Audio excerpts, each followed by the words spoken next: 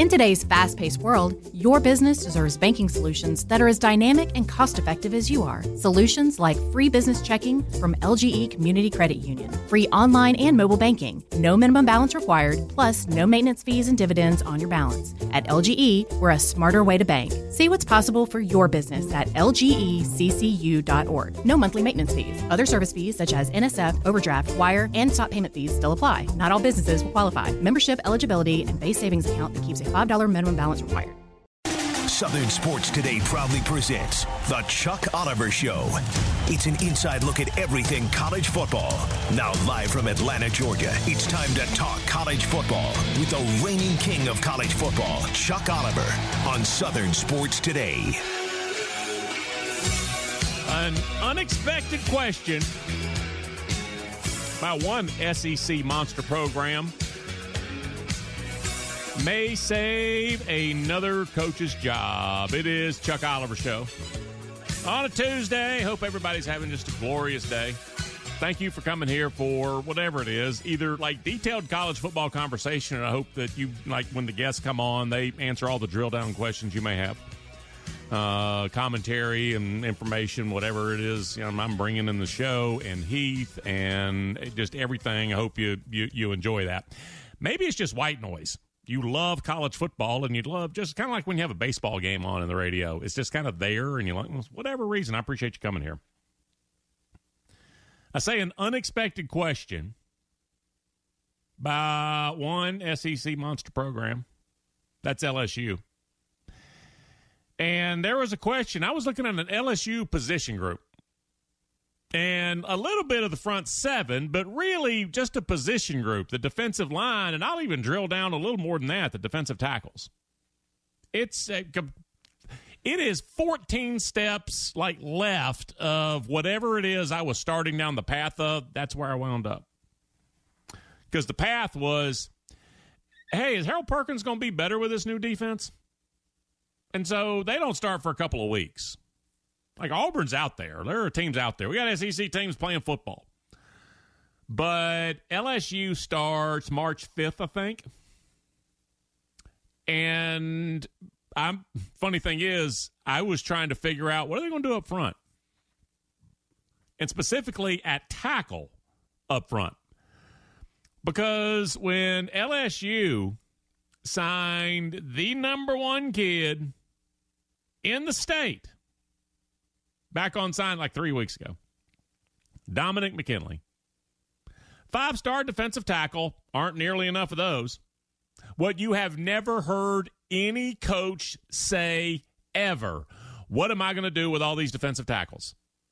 I've just got too many. No, you don't. Dominic McKinley's a 5-star defensive tackle. There just aren't enough. And then you look at the kid's body, and it looks like he could maybe survive if he knows what he's doing a little bit. But he's 18, and in the interior of the line in the SEC, that's no place to try to grow up. Like, you've got to be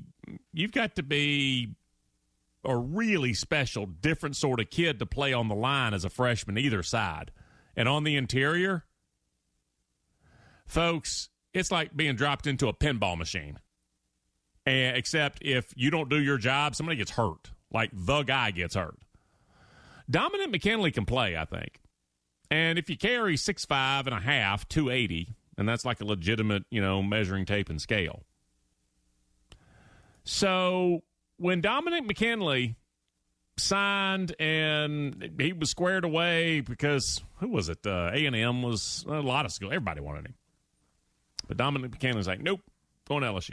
So he signed. Thank goodness we got Dominic McKinley. That kid will play. Now, any school that signs a 5-star tackle, defensive tackle, number one kid in state, especially a good state like this, all right, yeah. I was like, I mean, I get it, but I remember thinking, this is a little too excited. Like, this is Jadeveon Clowney sort of stuff. And he was 5-star in state. He was an end, and so that's more doable. But I was like, they're a little too excited, maybe. And then I started drilling down more, and we talked about this right after signing day. LSU lost a lot of talent, like 3 really good tackles to the league, or the draft potentially. They've got a couple of coming back. And then that was kind of it. As far as tackles, after the excitement over Dominic McKinley was clearly more than just, hey, we got a pretty good kid for the future, I started really looking at this, and it is one of the biggest questions any SEC head coach has this offseason is how will LSU survive on the interior? And then that's going to spread out to like the entire line. And then to the whole reason I was looking at this group in the first place was, what are you going to do with Harold Perkins? Now, the idea is they're going to move him back inside and keep him there. Oh, no, that was a disaster last year. This year it's going to be different. Last year it was a drop, keep it in front of you, read the play, all right, close. Harold Perkins can do a lot of that. That's not what they're going to do this year in an even front with Harold in the middle, not on the outside, not playing nickel or whatever. He's going to be on the inside, and they're going to be more aggressive. Now, that's why I originally was going down this path. Harold Perkins. And I was like, who's going to keep the guards off Harold Perkins? If they can get to him, if they can get to the spot. You know all that. I was like, what's going to happen up front? Well, they have made some additions. Junior college transfer, kid named Sean Washington. The 5-star true freshman, McKinley. Got a 3-star true freshman, Demarion Johnson. Got a 3-star true freshman who's really an end, but hey, it's spring, let's see. And I don't want to say most alarming. I don't want to say that. Most alarming of all, Kelly said to USA Today, this was, I think, 2 days after signing day, the Friday of that week of signing day. Kelly said to USA Today, it's possible LSU could, quote, move a few offensive linemen to defense for spring ball. Some of that has been determined, if you have not seen. There's one offensive lineman, Kimo Makana-Ole. Did I say that correctly? Heath, did I say that correctly? Did I get that pronunciation right? I'm going to say sure. Why not? Okay, thank you, Heath. That he's moving to he's a backup offensive lineman. Well, we've got 5 starters. Kimo, come get you some at 3 technique. Kimo's like, yeah, okay. So he's over there. The freshman defensive end I told you about, the guy's really an end, but he's going to play tackle because, hey, it's spring. Ahmad Bro will probably take some snaps there this spring. LSU is looking to build depth at that position. And so they actually, my goodness, they start when? Next Tuesday or Wednesday? I thought it was further down the road. They're here. And so he's trying. This is sort of, we're toeing the line of what we're going to do at defensive tackle. When I say that there was an unexpected question about LSU that may save another coach's job, when I started seeing what they're doing at tackle for spring. Now, understand the 15th through the 30th of April, you can get another kid. You can go to the portal again. If it's from an SEC school, he can't play this year. So that's what that is. But if he's from somewhere else, you can still go get kids. Still do it 15th through the 30th, like 2 months from now. You can be wrapping up your final portal additions for the year. So it is a work in progress, and it really kind of does need to be, because outside of the 2 kids you have coming back, Gilroy and Lee, outside of a JUCO transfer who that's a mixed bag always.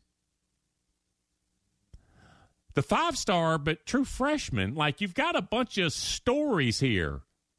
He's a 5-star and true freshman. Then he's a 3-star and a true freshman. Then it's a 3-star and he's kind of short and he's an end. Then, well, he's an offensive lineman, but he's kind of tough.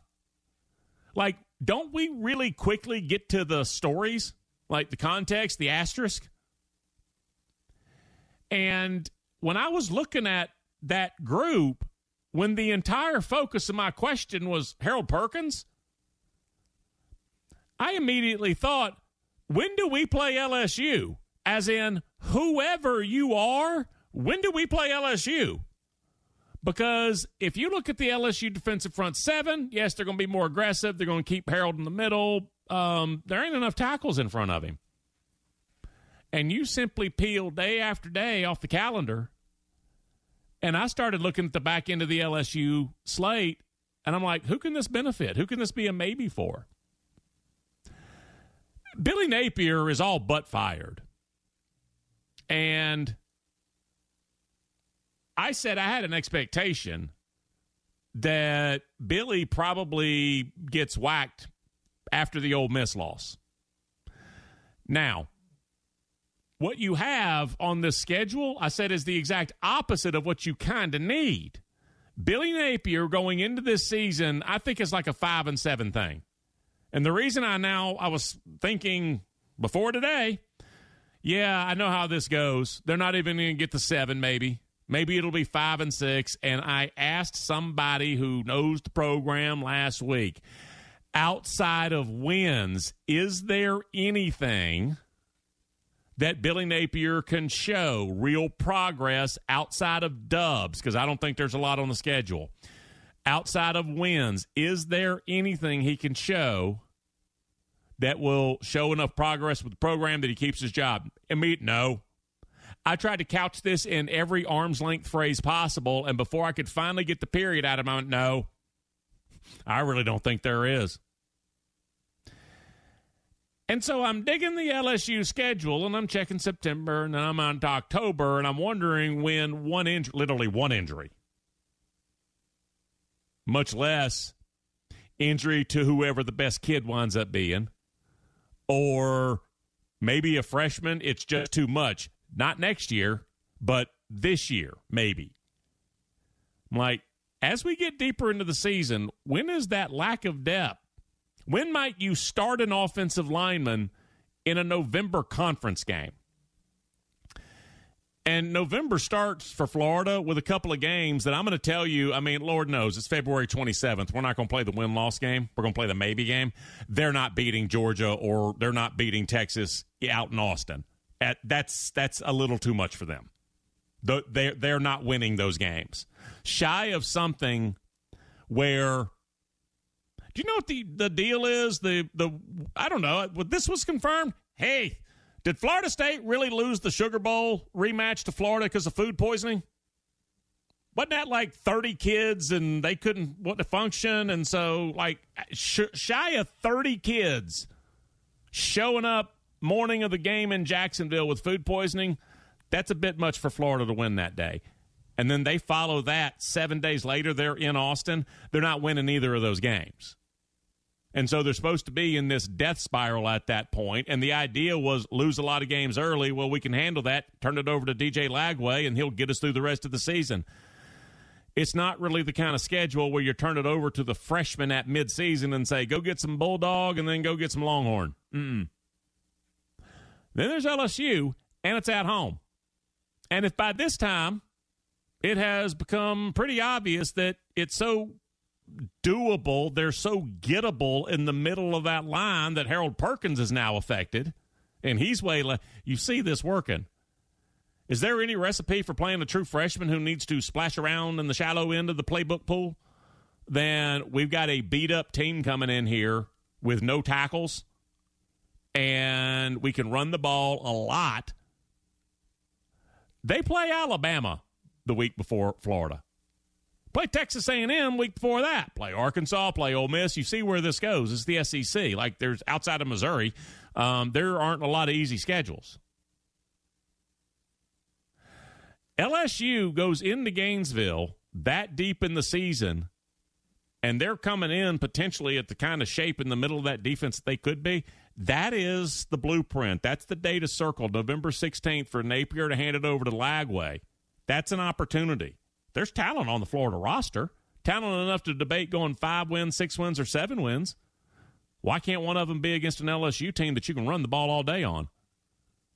And then you get a freshman with a little confidence, and a whole new playbook is opened up, and then Lane Kiffin and his defensive staff have to roll into Gainesville the very next day.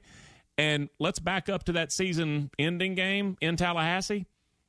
Who among us, raise your hand, can promise me, can guarantee me, who among us knows what kind of team Florida State's going to have this year? Is any of this going to happen? I don't know. Is all of it going to happen? Doubtful. But you see a path because nothing I just talked about is outlandish. And the very first brick in this entire wall, I think it's likely. LSU, as the season goes on, I promise you they're very shaky 2.5 deep week 1.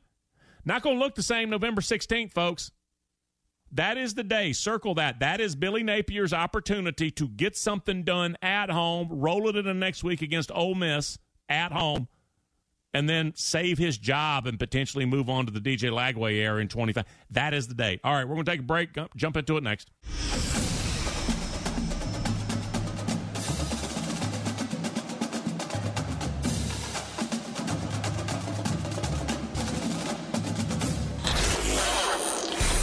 Now more college football talk with the king of college football. It's the Chuck Oliver Show on Southern Sports Today. Tuesday on Chuck Oliver Show. And I guess I need to, if you care, Del McGee, I don't know, man. You've been on a national championship staff. You've been like one of the OGs, like the guy left from the original staff from 2016, you and one other guy. And then you take over following the details of the previous coach's departure. I'm interested in who you hire, especially because you've never been a coordinator yourself and you've never been a head coach. So you've got plenty on your plate then, I don't know, for the first time since maybe you were a high school coach. You're running a program. Interim coach for a bowl game at Georgia Southern is different. So he wanted to bring in coordinators, and I was interested. Well, name value and a little bit of familiarity, somebody you could lean on as a personal favor. I will throw you a bone here, and I need you to say yes. This is not a great job, but it's a great opportunity. Jim Chaney, who, if we DeLorean back to Kirby's first staff, he was the OC.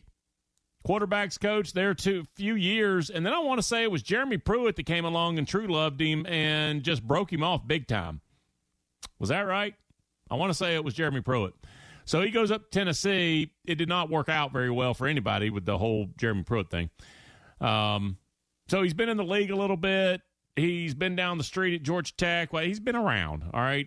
He's a guy that's been coaching like 35-something years, 40 years almost. And so it's a big name, accomplished guy for a downtown big city program that is mostly ignored 2 blocks from campus. That's just the truth. This is a big hire. It really is. It's Texas State got Dennis Francione. Like, that was kind of a big deal, you know. UT San Antonio, we'll take Larry Coker. Kevin Shearer is now the DC. So Chaney's the OC, and Kevin Shearer, who again was also with Kirby, his first staff there at Georgia, and he's been around at Tennessee with Jim Chaney. So, and he's been in the league and then back and was just down the street at Georgia Tech as well. So Dell is kind of checking boxes. He needed a couple of coordinators because he really does need some guys who can run things. Like Deshaun Foster's out there. He's like, Eric Bieniemy's my OC. Here are the keys. You drive this. I've got a lot of stuff to do. Hey, how's the Tuesday, man?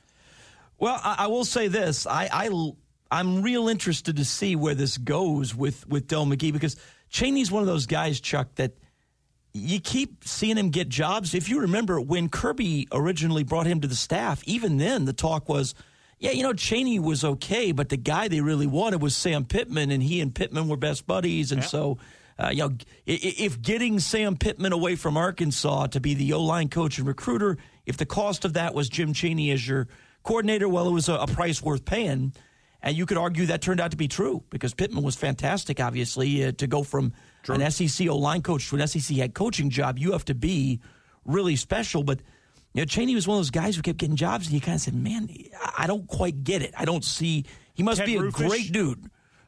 He must be an amazing hang, because I don't see the production on the field to justify the kind of jobs, the kind of money he got. But to get a guy like that at Georgia State with that resume, that's pretty good play. And obviously, sure, a guy who's been working in the state, a guy who's worked in the league. So now for Georgia State, I don't know if long-term you can hold on to those guys, but to get those guys as buddy connections for even a year to get yourself started, that's a pretty good move for Del McGee.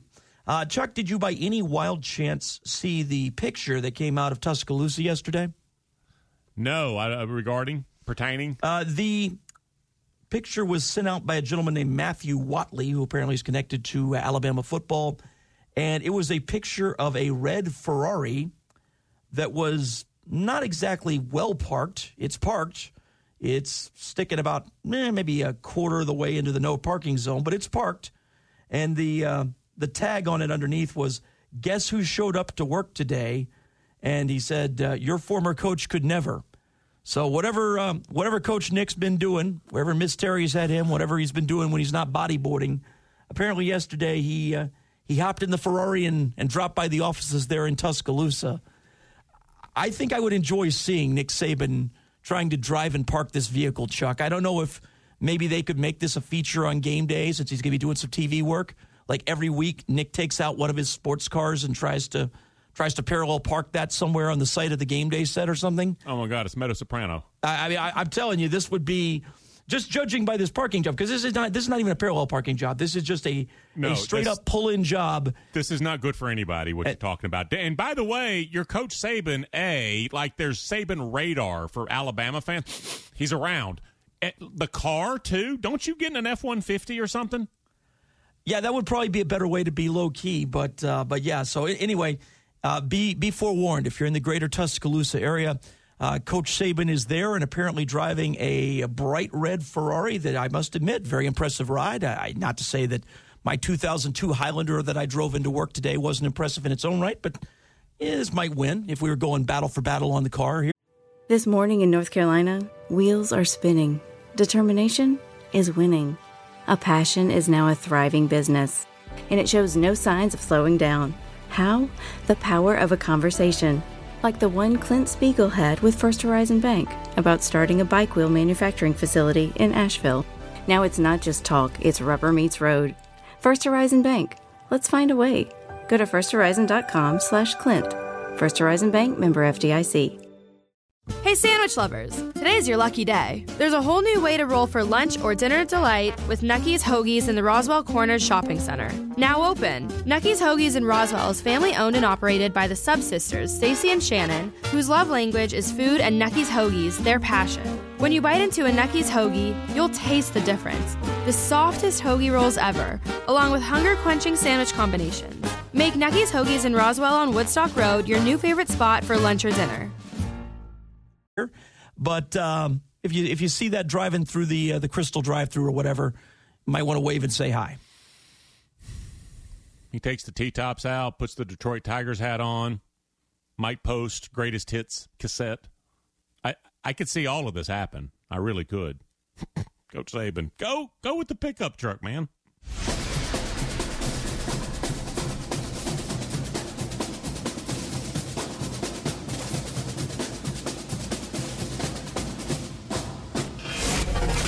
Now back to Southern Sports Today and the Chuck Oliver Show.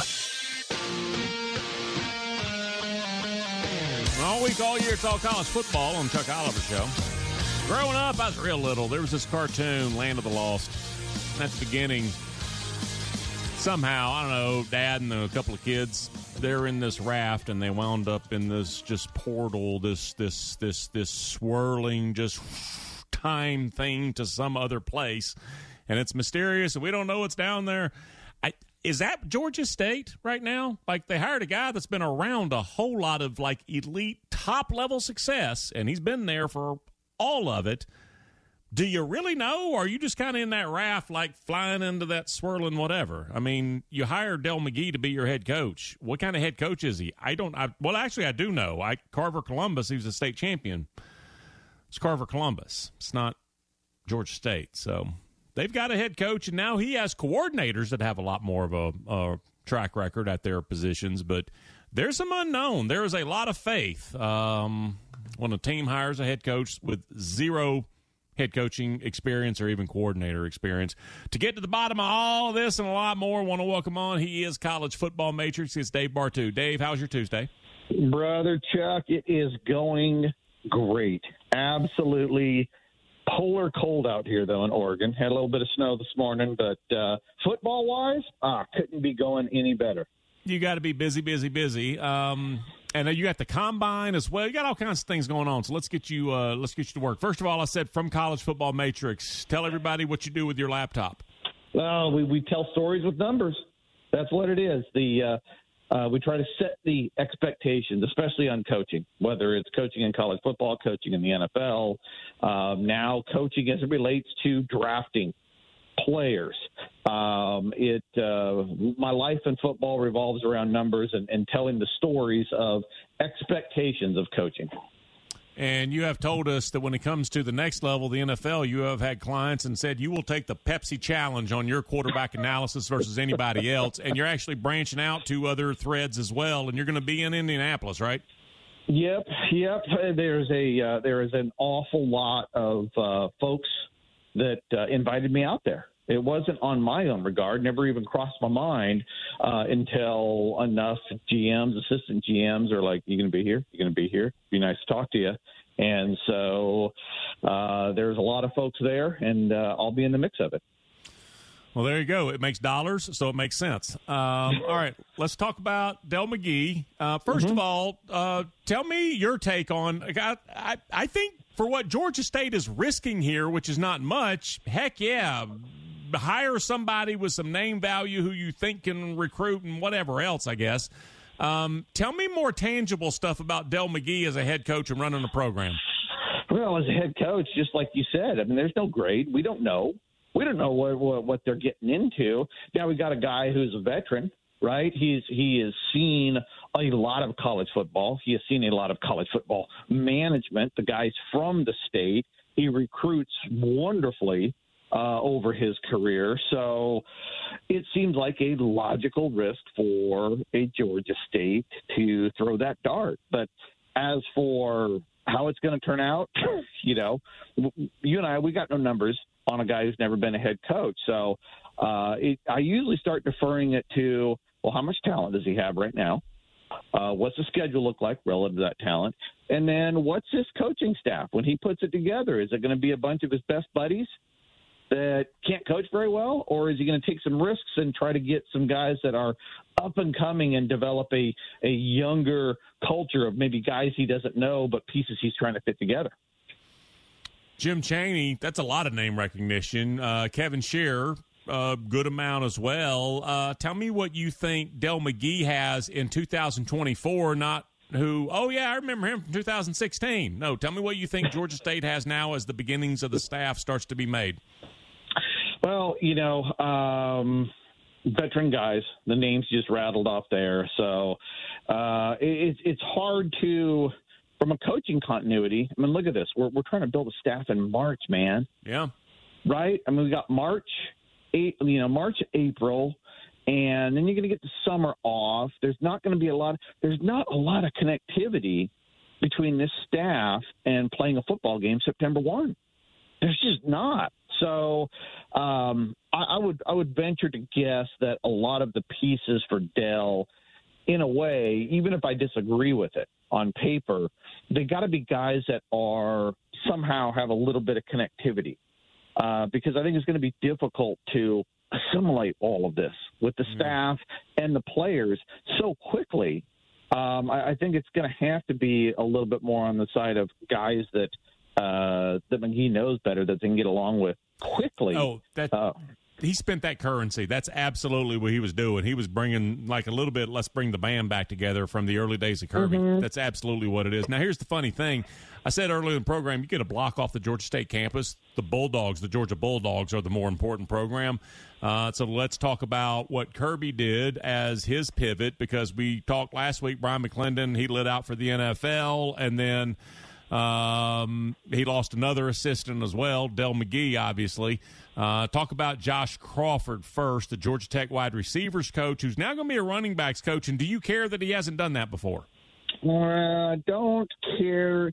Well, I do, because McGee's running backs have performed so well. McGee is one of your top 10 percentile running back coaches for recruiting and performance over the last 15 years. So replacing him, extraordinarily difficult. It almost doesn't matter who they bring in. On paper, to me, it's going to be a downgrade. But you're bringing in a guy with no running back coach experience. Really don't like that a whole lot. But again, you and I've talked about this on the show. Your outside coaches need to first and foremost be recruiters. So that would be my first question on this guy. Okay, he's a running back coach. Can he recruit running backs? Right? Can he recruit guys and get them to Athens and stick in Athens? That would be the first and foremost concern that I have. So I don't have an answer to that. So again, we have a running back coach with zero running back coach experience. So I think that's a clear downgrade there. As far as wide receiver coach goes, again, kind of the same thing. James Coley? Yeah, now we know he can recruit. That's his go-to. Everybody has talked about James as a recruiter. As a coach, he's a mid-level coach, but so was McClendon. McClendon wasn't anything special for his career either. So I think it was recruiter out, recruiter in that standpoint. I think of the two positions, I think the biggest change clearly was from McGee to a, running back coach with, no running back coach experience. If we look at UCLA, Eric Bieniemy just got hired as OC, and there's all kind of reaction to this. That now Deshaun, I think this is clear, and he would even tell people, I believe, that he's like, I've never been a head coach. I need some experienced guys who I really can leave the coordinating to because I've got to do all this head coach stuff. So that is Eric Bieniemy, but two reactions. Great for Eric Bieniemy. He'll really get a chance to get the keys this time and run it to, oh, my goodness, it should be so much more than this. Give me your evaluation of Eric Bieniemy, just aside from all the commentary about what should have happened and whatever. What do you think UCLA has? Has he called a play before? I don't think he's ever called a play before, dude. I mean, I've seen him wearing the headset, but has he called plays? Colorado, maybe 10, 12 years ago, 13 years ago. Maybe. Would you count that? I ain't counting that. It was for Embry. It did not go well. Yeah, I mean, let's just that's one of those situations where he was calling the plays. It was bad. Well, he wasn't calling the plays. It was still bad, right? And so with Bieniemy, it's really simple. When I'm looking at the piece of paper, it's no different than the guy we just talked about that is taking over for Dell McGee. This is no different than Dell McGee being a head coach. What's your opinion on a guy who's never done the job before? I don't have one, right? I don't have one. So with UCLA, I mean, you want to talk about the biggest crapshoot right now. You bring in a guy who's an NFL running back coach to now be your college football head coach, and you bring in an offensive coordinator that's never coordinated before. And now they're walking into the Big Ten, which is the best coach league in college football. Oh, man, whatever the win total is for UCLA next year, I don't mind fading that one right now. That's what the man does, Dave Bartu. We're going to take a quick break, come back, jump into a little ACC, SEC, a little in the South next.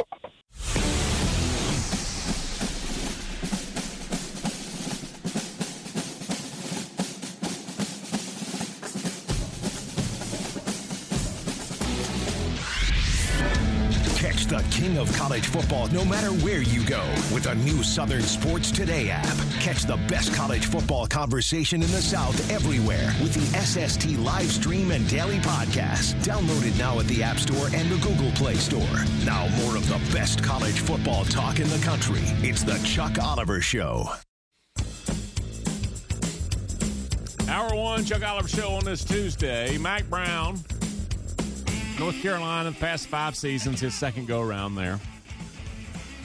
We're talking Tar Heels last week. His second go-around, he is 38-27 over 5 years.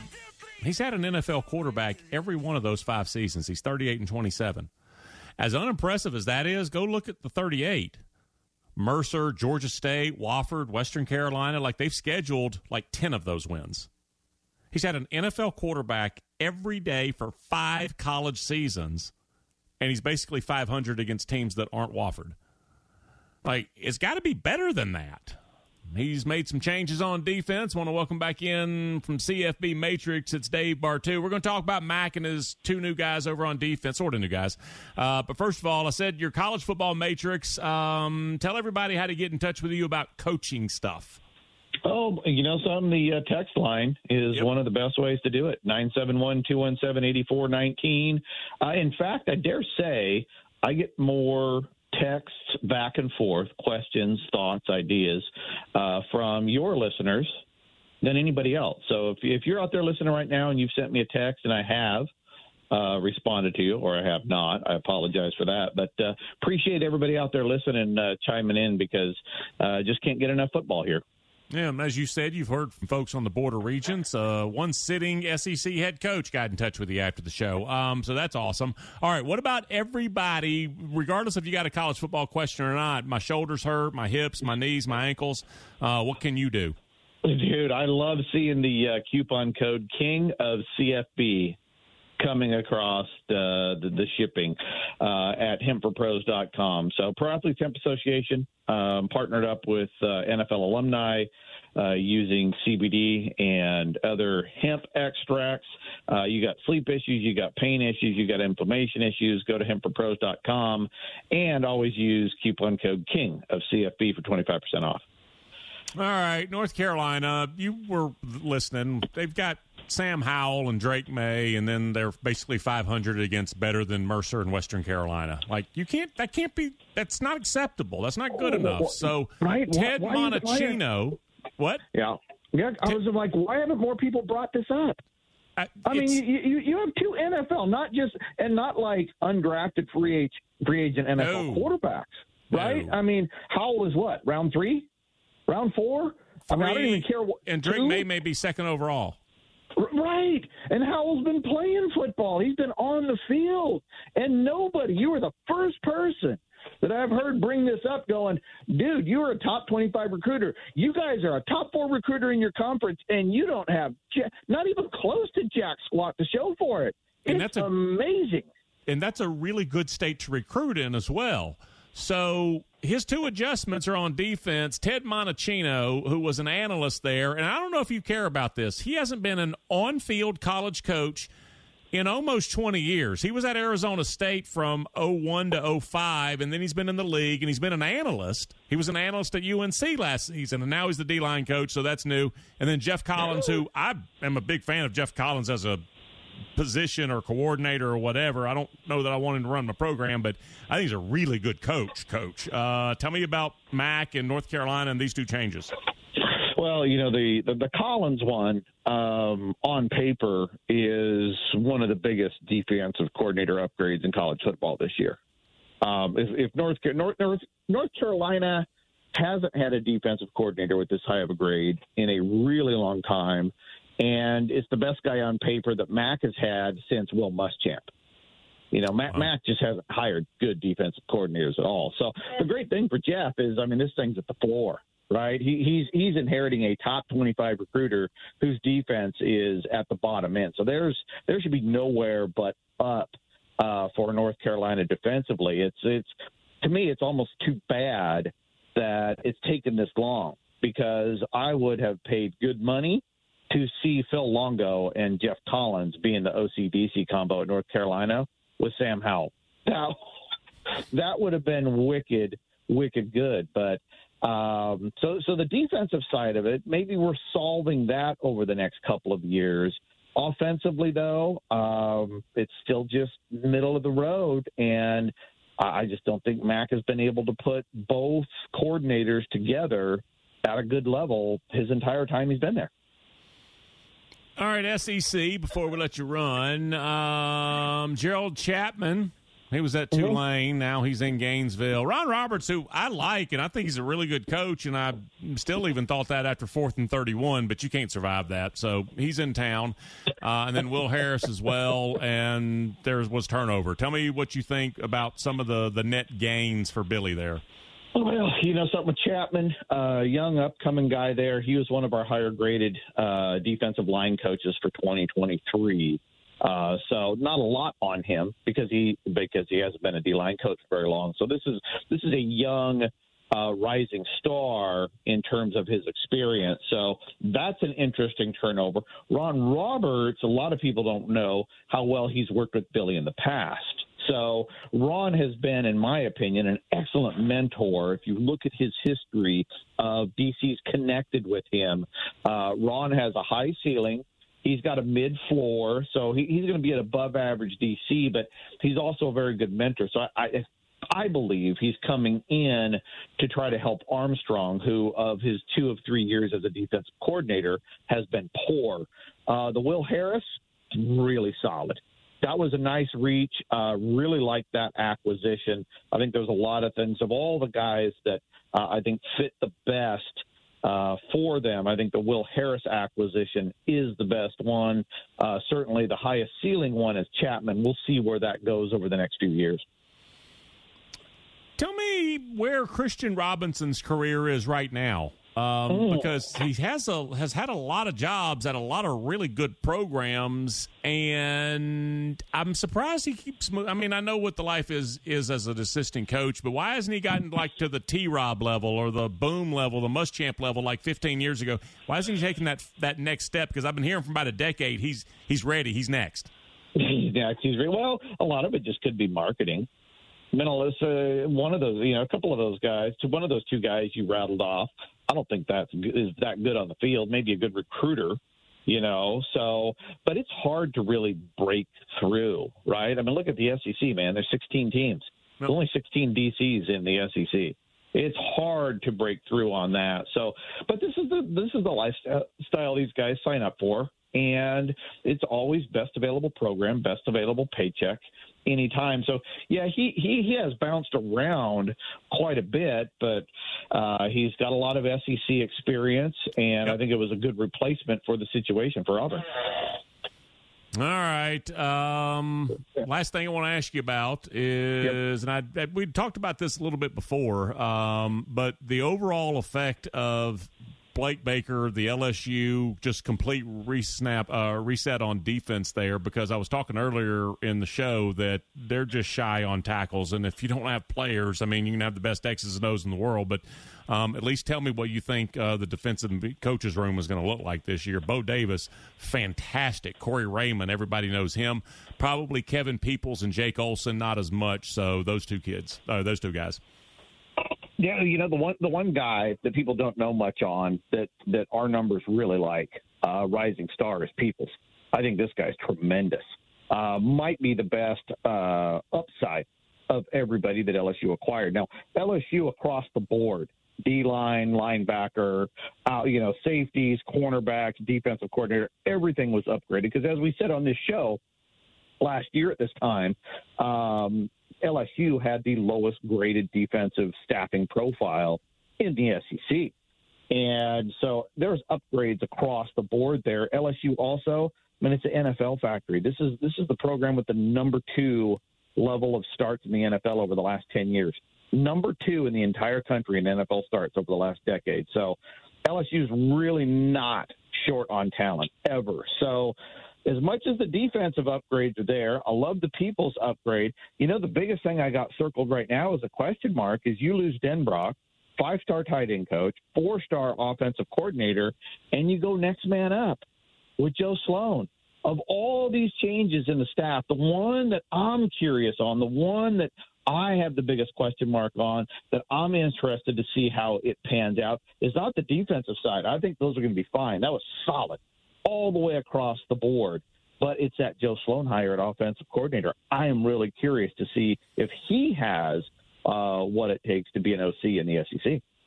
Okay, I'm going to give everybody, because we got to run a 7-day tease. Next Tuesday, I'm going to ask you about new Marshall OC Seth Doege, former college quarterback, played in the league for like 15 minutes, has bounced around, spent about 10 years as combination of a coach, as an analyst, etc. So we're going to talk Seth Doege. He might be the next guy. We'll talk him in 7 days. Deal? Deal. All right, Dave Bartoo from College Football Matrix. Appreciate your time, friend. Thank you. Take it easy, buddy. Seth Doege, former college quarterback at Texas Tech. Had a brother who played at a couple of different schools, but big time accomplished as a quarterback in college, and then as that's the history he has. Was one of those Texas high school legends that you hear about. A lot of them come from the Dallas area. He did not. But went on to college, went on to coaching, and has been hired now as the OC at Marshall, which is kind of like Lincoln Riley was at East Carolina. And so a little bit of buzz out there about who may be next, because we're always looking at the young, hot offensive assistant. And so he's a guy that somebody could be targeting as we get through this next offseason. A lifetime of hard work, children laughing in the kitchen, family photos on a restaurant wall, a legacy that lives on. It all comes from the power of a conversation, like the one Tommy Hall had with First Horizon Bank about taking over his father's Charleston-based restaurant business. Now the table is set for a whole new generation. First Horizon Bank. Let's find a way. Go to firsthorizon.com/Tommy. First Horizon Bank, member FDIC. Hi, I'm Mark Beckham with Atlanta Ramjack. We specialize in only foundation repair. What is foundation repair? Foundations sink or settle. These issues need to be addressed. It only becomes more costly the longer you put it off. What is the biggest cause of foundation problem? Either poor construction, inferior site preparation, or weather. Drought causes cracks in your foundations. If you see any signs of foundation issues, please contact us at atlantaramjack.com.